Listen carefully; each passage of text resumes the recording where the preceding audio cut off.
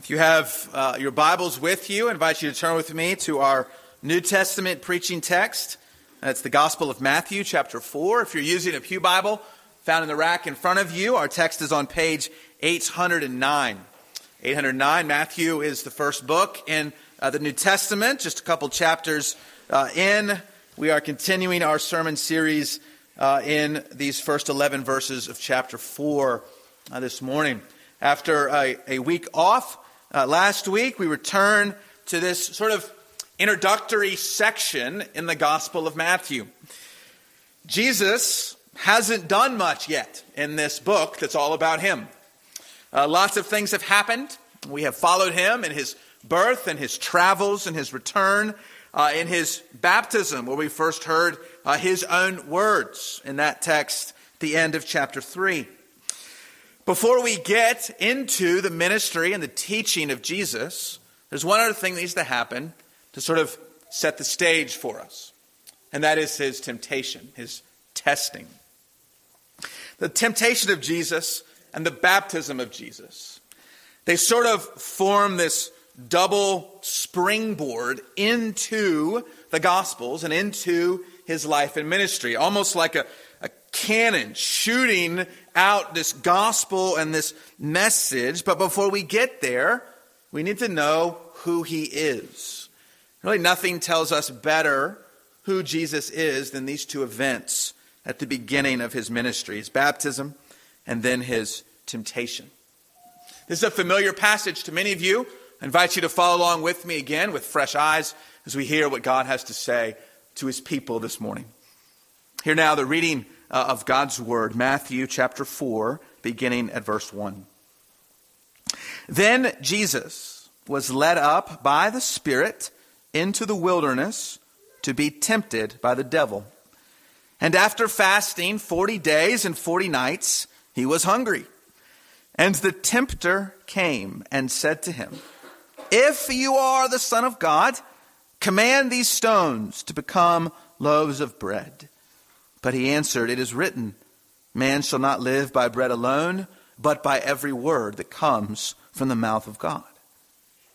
Then the devil took him to the holy city and set him on the pinnacle of the temple and said to him, "If you are the Son of God, throw yourself down, for it is written, he will command his angels concerning you, and on their hands they will bear you up, lest you strike your foot against a stone." Jesus said to him, "Again it is written, you shall not put the Lord your God to the test." Again, the devil took him to a very high mountain and showed him all the kingdoms of the world and their glory. And he said to him, "All these I will give to you if you will fall down and worship me." Then Jesus said to him, "Begone, Satan, for it is written, you shall worship the Lord your God, and him only shall you serve." Then the devil left him, and behold, angels came and were ministering to him. The grass withers, the flower fades. The word of our God will stand forever. Would you join me in prayer?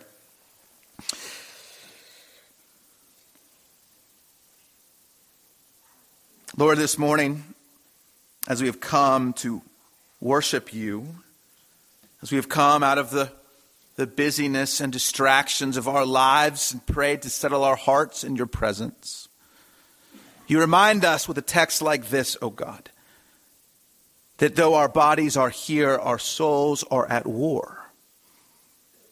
And that many of us today are facing temptation. And many of us today are facing trials. And many of us have showed up this morning after having given in. And after having lost the battle once again. And we are reminded, we are crushed once anew with our own frailty. Lord God, I pray in this passage that you would crush us no more. That we would repent of some foolish idea that if we just know enough Scripture, we can keep the devil away from us.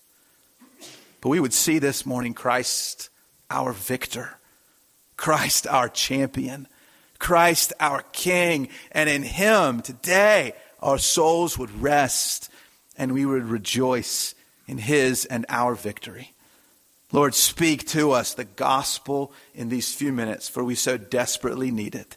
In Jesus' name, amen.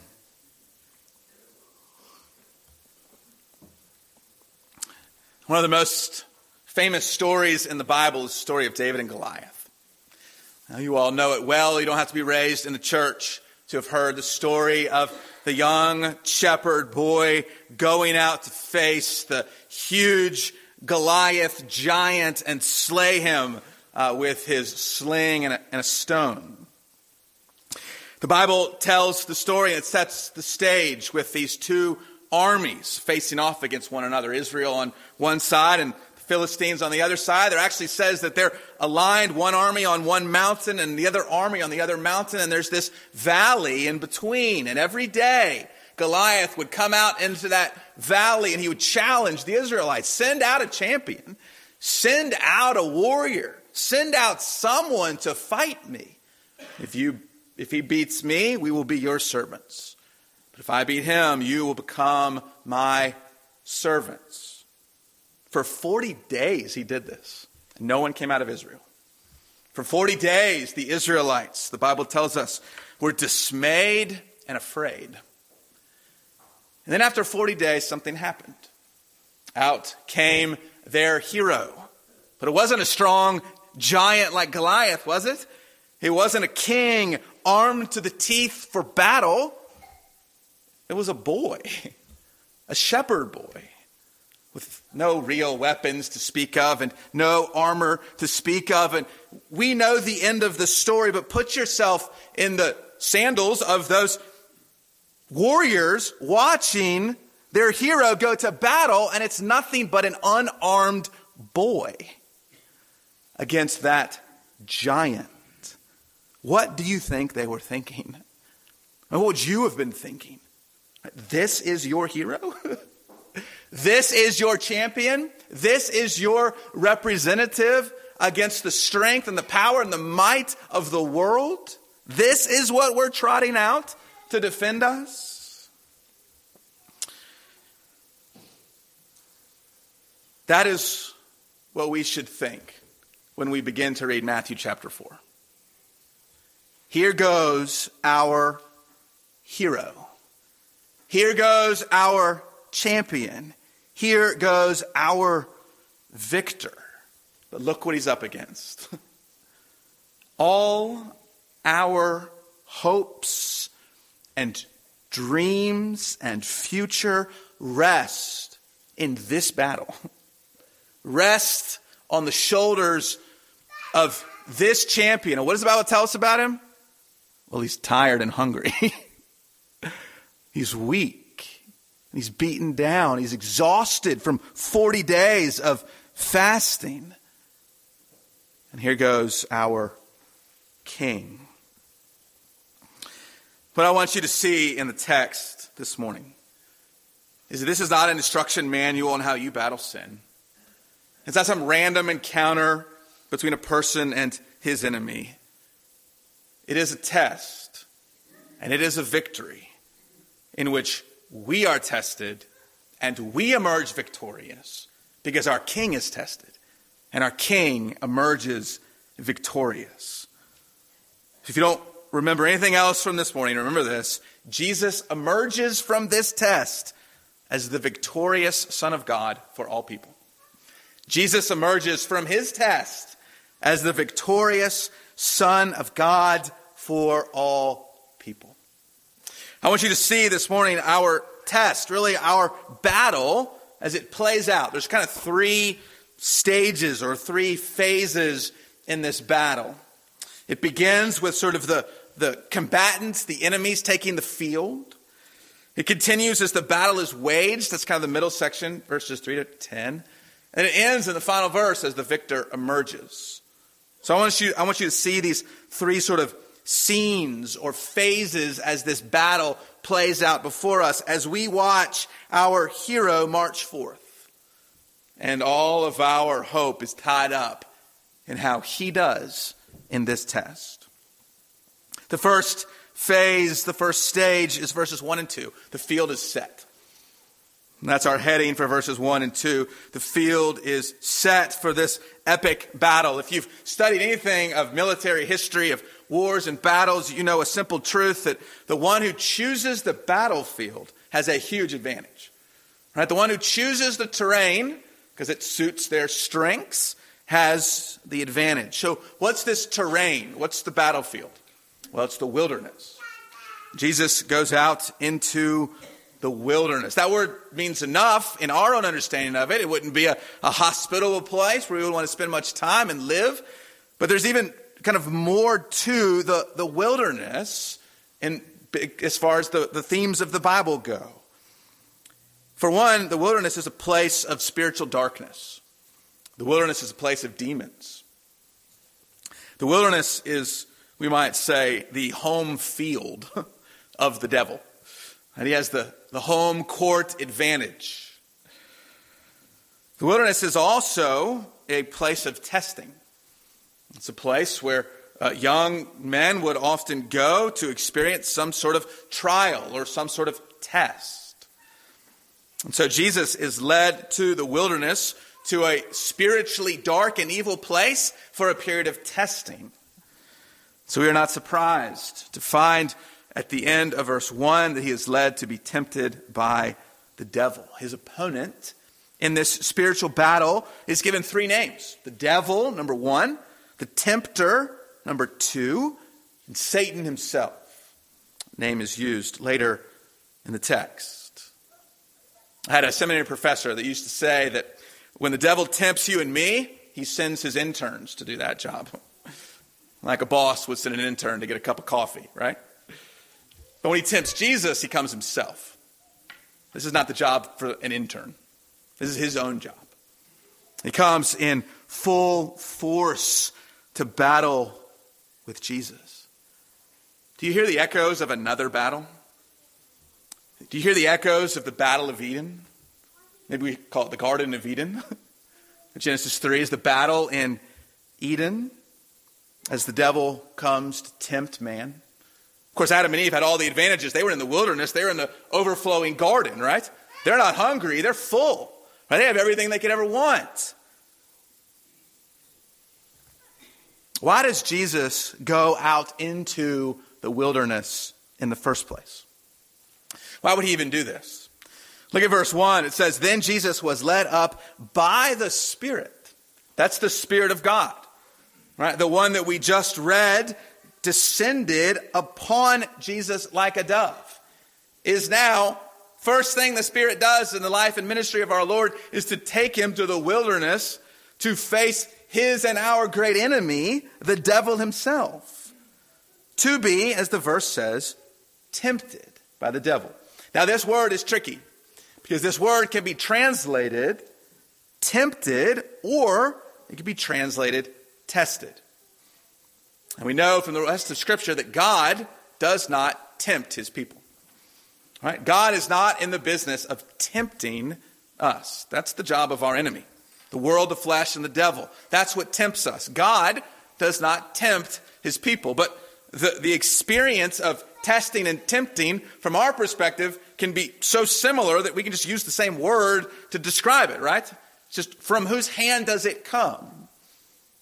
When that experience comes from the Lord, it's a test. When it comes from the devil, it's tempting. So God's plan is to test Jesus. He tests him by sending him into the desert. This is along the same path we read last week to fulfill all righteousness. That he is going out, he was baptized to fulfill the plan of God, and he is tempted to fulfill the plan of God. See, the Bible calls Jesus the last Adam, or it calls him the second Adam. The first Adam faced a temptation, and he failed. So now comes the second Adam, or the last Adam, to go face the same temptation. We're going to see, actually, it's a whole lot worse. It's a whole lot harder of a temptation than Adam ever faced. Jesus is going into the wilderness to attempt where Adam failed.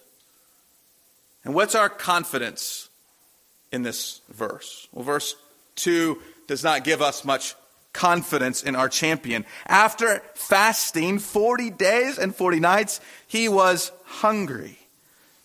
Y'all, I skip a meal and I get hungry, right? I mean, if you think of a physical place to be, to face temptation in your life, being this hungry is not a good place to be, right? And just to be clear, Jesus doesn't have some sort of magical ability not to experience hunger. No, he's all man, just like us. You can imagine exactly how you would feel. 40 days, 40 nights without eating in the wilderness. I mean, that's sort of on the brink of all the body can handle. And then face the greatest spiritual battle of your life. But Jesus knows the type of battle that is to come.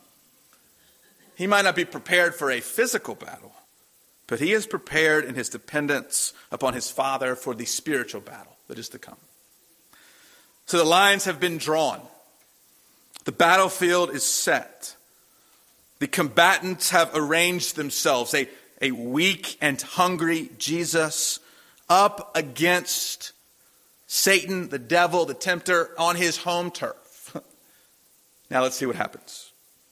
The battle is waged, verses 3 to 10. The devil begins to launch his attacks. And he launches 3 attacks. They're all in the form of a temptation, and each one is stronger than the last, right? They get harder and harder. The first temptation is to turn the stones into bread. Now, this is not a temptation for you or me. When I'm hungry, I wish I could turn a rock into a hamburger, but I can't, right? Jesus can. Now, why is this a temptation? Well, he's hungry, and so he wants some food. And elsewhere in the Bible, we read that other people are hungry, and what does Jesus do? He feeds them. In fact, he performs miracles. So there's enough bread to feed hungry people.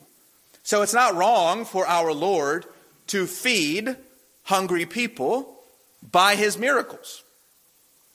So what's wrong, or what is so tempting to him? Well, number one is just if Satan asks you to do something, it's probably wrong, right? Seems like a good principle, right? If your enemy tells you to do something, don't do it. But even more, what Satan is tempting Jesus to do is to use his own power for his own selfish ends, right? To use his divine strength and power, which he has, of course, because he's 100% God, for his own benefit. The question here, as we watch this interaction unfold, is who is Jesus representing in this text or in this encounter? If it's just him and the devil, does it really matter if he eats or not? The thing is, he's also representing us. He's not just representing himself, he is representing us. And he is showing in this denial to eat in this temptation that he has come into the world for us, not for himself. He hasn't come to alleviate his own suffering. He's actually come to take on our suffering. If Jesus were to simply prevent his own hunger by the exercise of his divine power, we would be without hope. Because it would mean he has just come for himself. And that's what Satan is tempting him to do. His response is telling. Verse 4, it is written, man shall not live by bread alone, but by every word that comes from the mouth of God. He's sustained by the spiritual bread of heaven. He is saying the spiritual is more important than the physical. And the way he tells us this, the way he tells Satan this, is by quoting from the book of Deuteronomy. Now, all 3 of these quotes, he responds to all 3 temptations by quoting from Deuteronomy. And they're all from the same part of the book. Twice from chapter 6, once from chapter 8. Deuteronomy is that portion of Scripture where God's people, led by Moses, are at the end of their 40 years in the wilderness. And at the end of those 40 years, they're about to cross into the promised land. Before they do, Moses has a final word for them. I mean, some scholars think Deuteronomy is a sermon. It's just Moses' final sermon to the people of God before they cross into the promised land. So Jesus is not quoting just any old portion of Scripture. He is quoting particularly from the Scripture that is at the end of 40 days of testing in the wilderness. Here is particularly where Jesus quotes Deuteronomy 8, verse 2. And you shall remember the whole way that the Lord your God has led you these 40 years in the wilderness, that he might humble you, testing you to know what is in your heart, whether you would keep his commandments or not. And he humbled you and let you hunger, and fed you with manna, which you did not know, nor did your fathers know, that he might make you know that man does not live by bread alone, but man lives by every word that comes from the mouth of the Lord. You heard that, right? He's led by God 40 years versus 40 days in the wilderness. And just as Israel was hungry, so is Jesus hungry. God is bringing his son on that same path of testing through which Israel walked in the Old Testament. It's not only the echoes of the battle in Eden, it's also the echoes of the battle in the wilderness. One author has written that Jesus is all of Israel reduced to one man. So we watch as Jesus refuses the food offered by the devil. Eve didn't refuse it. Adam didn't refuse it. Jesus refuses the food offered by Satan. By the word of the Lord, he deflects the fiery darts of the enemy. But Satan's not done. He's got another attack. This one's better than the last. Temptation number 2. Go back with me to the book of Matthew chapter 4. Temptation number 2, verse 5. The devil took him to the holy city and set him on the pinnacle of the temple and said to him, if you are the Son of God, throw yourself down. Now, who in the world would be tempted to jump off of a really high building, right? That sounds ridiculous. You see how Satan is provoking Jesus with that little word, if. He takes him to the pinnacle of the temple. This is probably the corner of the temple over the walls of Jerusalem, over the Kidron Valley. So scholars say he's potentially 300 feet in the air. If he jumps, it's 300 feet to the bottom.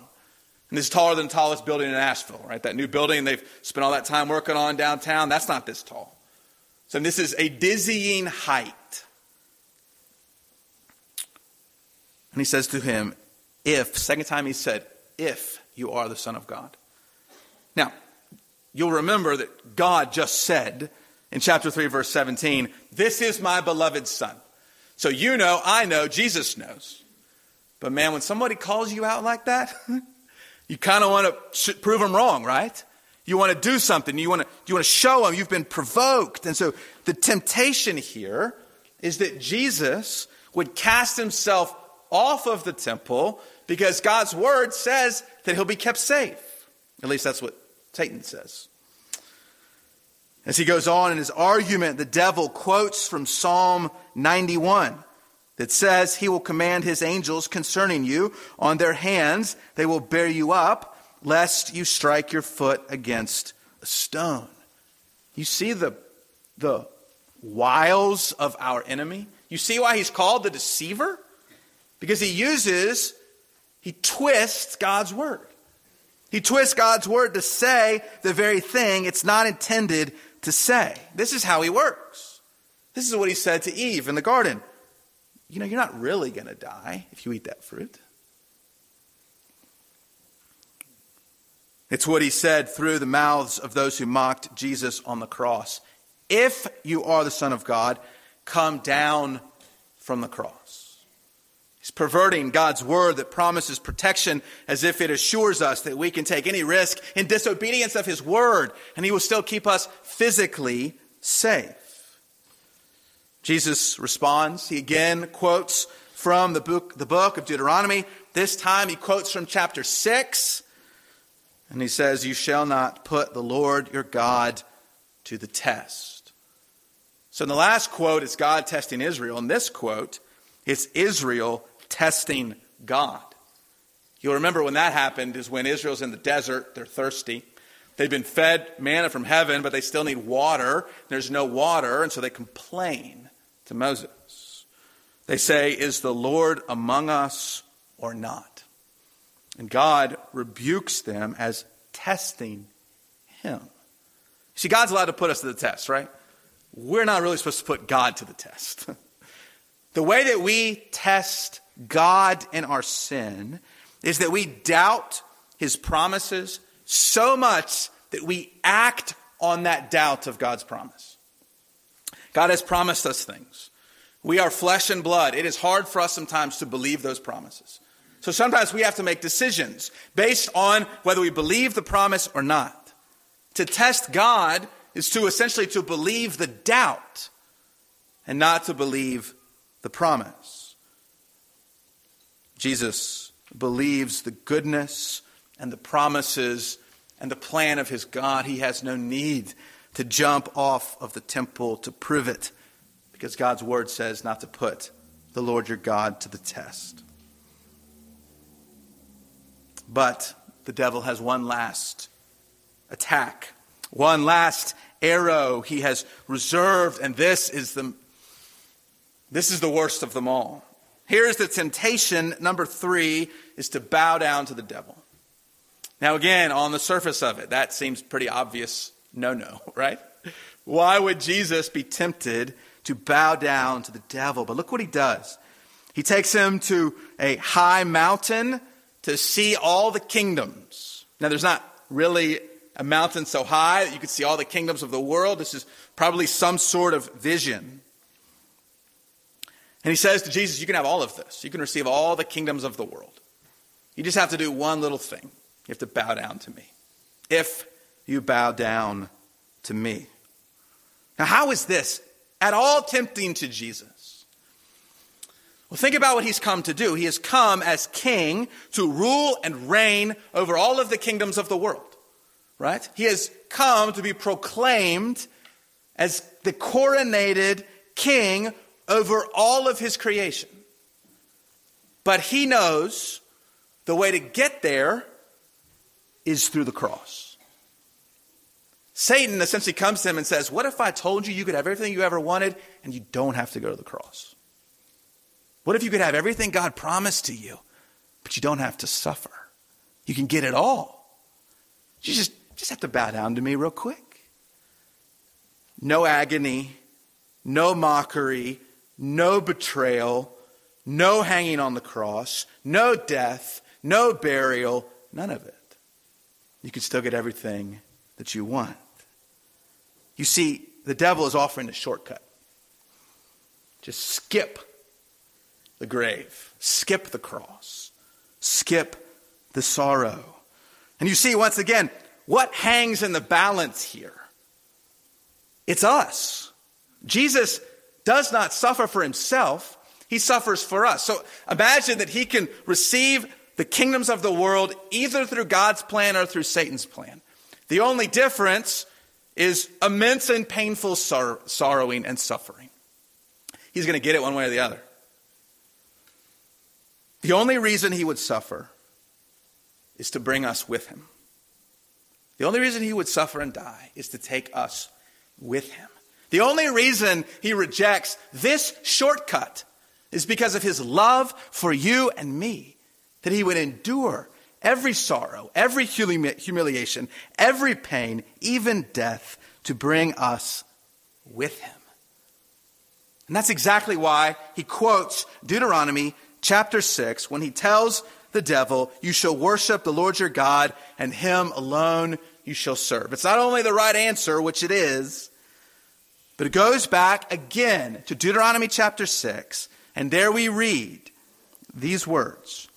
When the Lord your God brings you into the land that he swore to your fathers, to Abraham, to Isaac, and to Jacob, to give you with great and good cities that you did not build, and houses full of all good things that you did not fill, and cisterns that you did not dig, and vineyards and olive trees that you did not plant. And when you eat and are full, then take care, lest you forget the Lord, who brought you out of the land of Egypt, out of the house of slavery. It is the Lord, here's the quote, it is the Lord your God you shall fear, and him you shall serve, and by his name you shall swear. What is Jesus telling us by quoting this verse? He's saying, I am taking you to the promised land with me. And it is through the cross and it is through the grave, but my people are coming with me, and there is no shortcut. Jesus will bring his people to God's place. 3 attacks, 3 failures. As the dust settles, Jesus holds the ground. That final verse, our third point, in 60 seconds, the victor emerges. Here is Jesus, spotless, sinless, perfect, standing as the Son of God who did not budge an inch to a temptation that would have slayed every single one of us. And the devil flees because Jesus told him to. He said, "Begone, Satan," and the devil fled. And I love the final verse. Angels came and were ministering to him. You know where this comes from? It comes at chapter 6 when verse 6, when Satan mocked him and said, yeah, jump off the temple. The angels will take care of you. Look what happens in verse 11. The angels do take care of him. It is the fulfillment of Psalm 91 to Jesus. Our victor emerges from the battlefield. As we close the page on this temptation, before we're done, I want to give you a couple takeaways, a couple points, a couple hooks to hang our faith on. Number 1 is the obvious one, that Jesus passes the test that everyone else fails. Jesus passes the test that everyone else fails. I don't think you came in here thinking you can pass that test, but if you did, I hope you leave thinking, man, I would have failed that test miserably. Because Eve failed it. Adam failed it. Moses failed it. The Israelites failed it in the wilderness. Jesus alone passes the test. We read in the book of Hebrews, he is one who in every respect has been tempted as we are, yet without sin. So what does that mean? It means he gives his righteousness to us.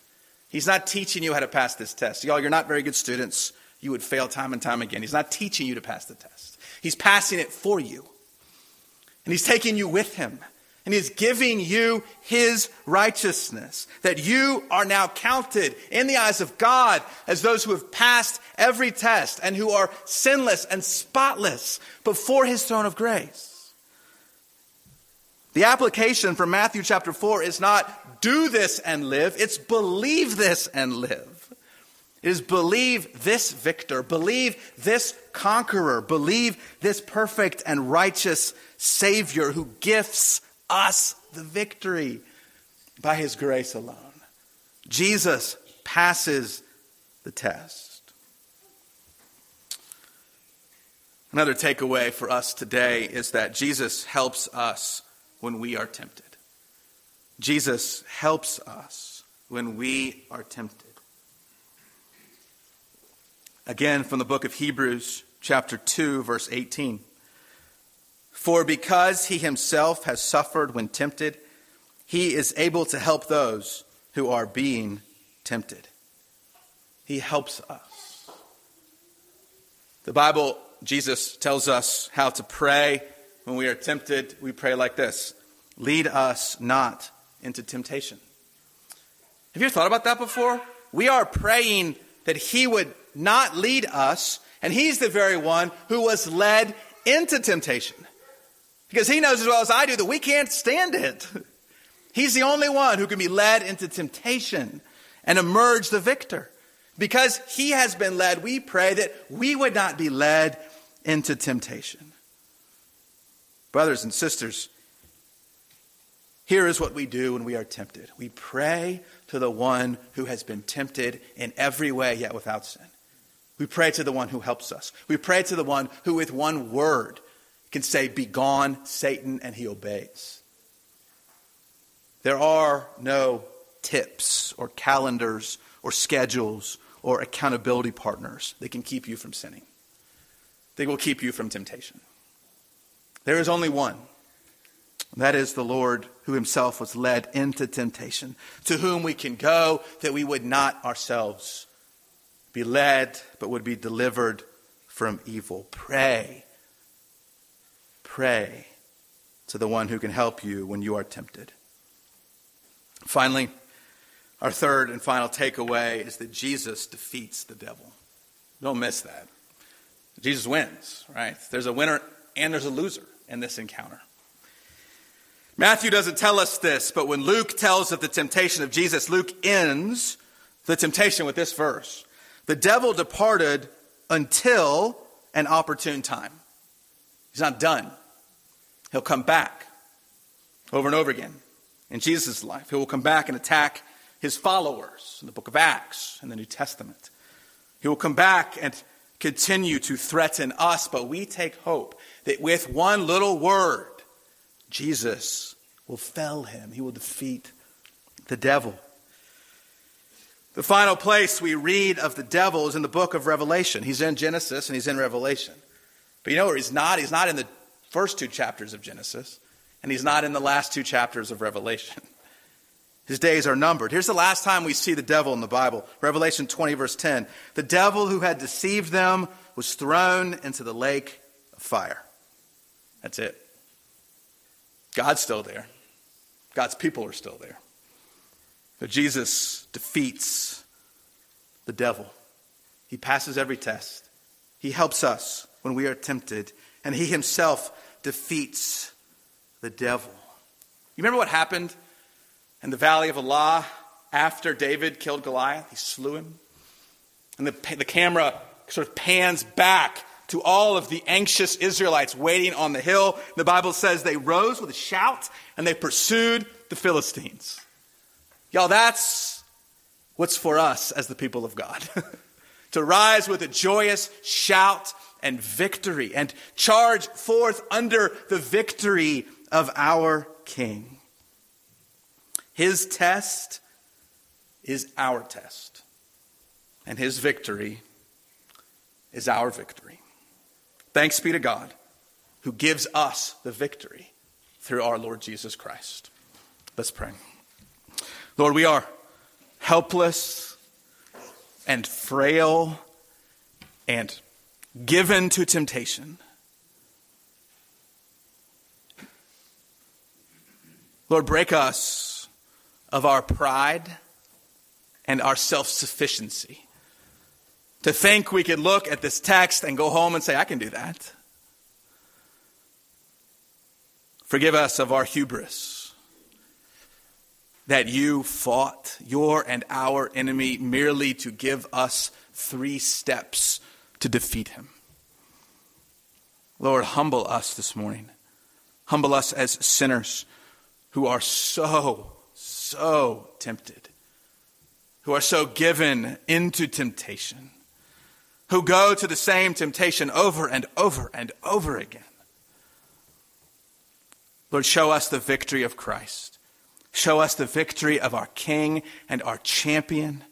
Show us that in him is our victory. In him we rest. In him we rejoice. In him we face our enemy unafraid.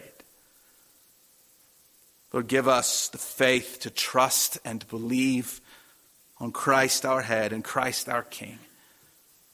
We rest in his righteousness. We rely on him for our help. And Lord, we look with great anticipation for that final word, be gone, Satan, to live in your perfect kingdom forevermore. We pray in Jesus' name. Amen.